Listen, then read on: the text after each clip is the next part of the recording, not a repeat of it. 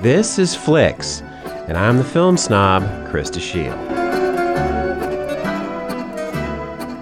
In what we now call the classic era of Hollywood film, Metro-Goldwyn-Mayer, MGM, had more stars than any other studio.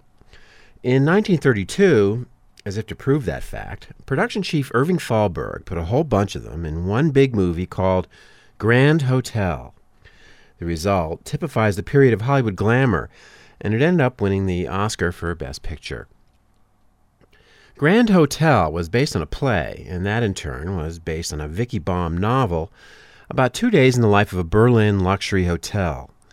Although the script relies heavily on the stage version by William Drake, a good deal of it was hammered out by Thalberg and director Edmund Goulding in order to custom fit the movie to its stars. John Barrymore plays a kind, world-weary baron in deep financial trouble, who has promised his creditors that he will steal the jewels of a famous ballerina, played by Greta Garbo, to pay his debt. Of course, he falls in love with her instead. Wallace Beery plays a Philistine industrialist trying to swing a business deal who has lecherous designs on a young stenographer, played by Joan Crawford. Meanwhile, one of the industrialist's lowly employees, played by Lionel Barrymore, is living in style on his life savings now that he knows that he's terminally ill. Perennial character actors Louis Stone and Jean Hersholt are also on hand in supporting roles. The underappreciated director, Goulding, simulates a cosmopolitan atmosphere very nicely, and the stories interweave with a pleasant smoothness. John Barrymore takes his rather sketchy character and gives him a heart.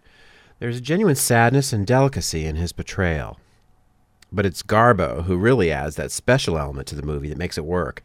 Her flighty, indolent, and temperamental character is almost a parody of her own silent screen image, and yet there's something terribly poignant about her childlike romanticism. Wallace Beery is excellent as the brutish businessman praising, and Joan Crawford, on the threshold of the stardom that would make her the queen of the lot at MGM, is charming and lovely. Those who only know her from her later work should look instead at her Metro films in order to understand why she was so popular. This classic film is the ancestor, in a way, of all the stories with interlocking characters and plots that have become prominent in recent years. It has that old Hollywood quality of artifice that is so hard to resist. The great set that duplicates the majesty of a Berlin hotel, the wonderful costumes, the finely textured photography by William Daniels. It's a story of romantic notions running up against the harsh realities of life. And it's a wonder that Goulding managed to transport some of the source's old-world melancholy into an American film. Watching Grand Hotel is like seeing an entire bygone era of movies wrapped up in one bittersweet confection. It's available on DVD.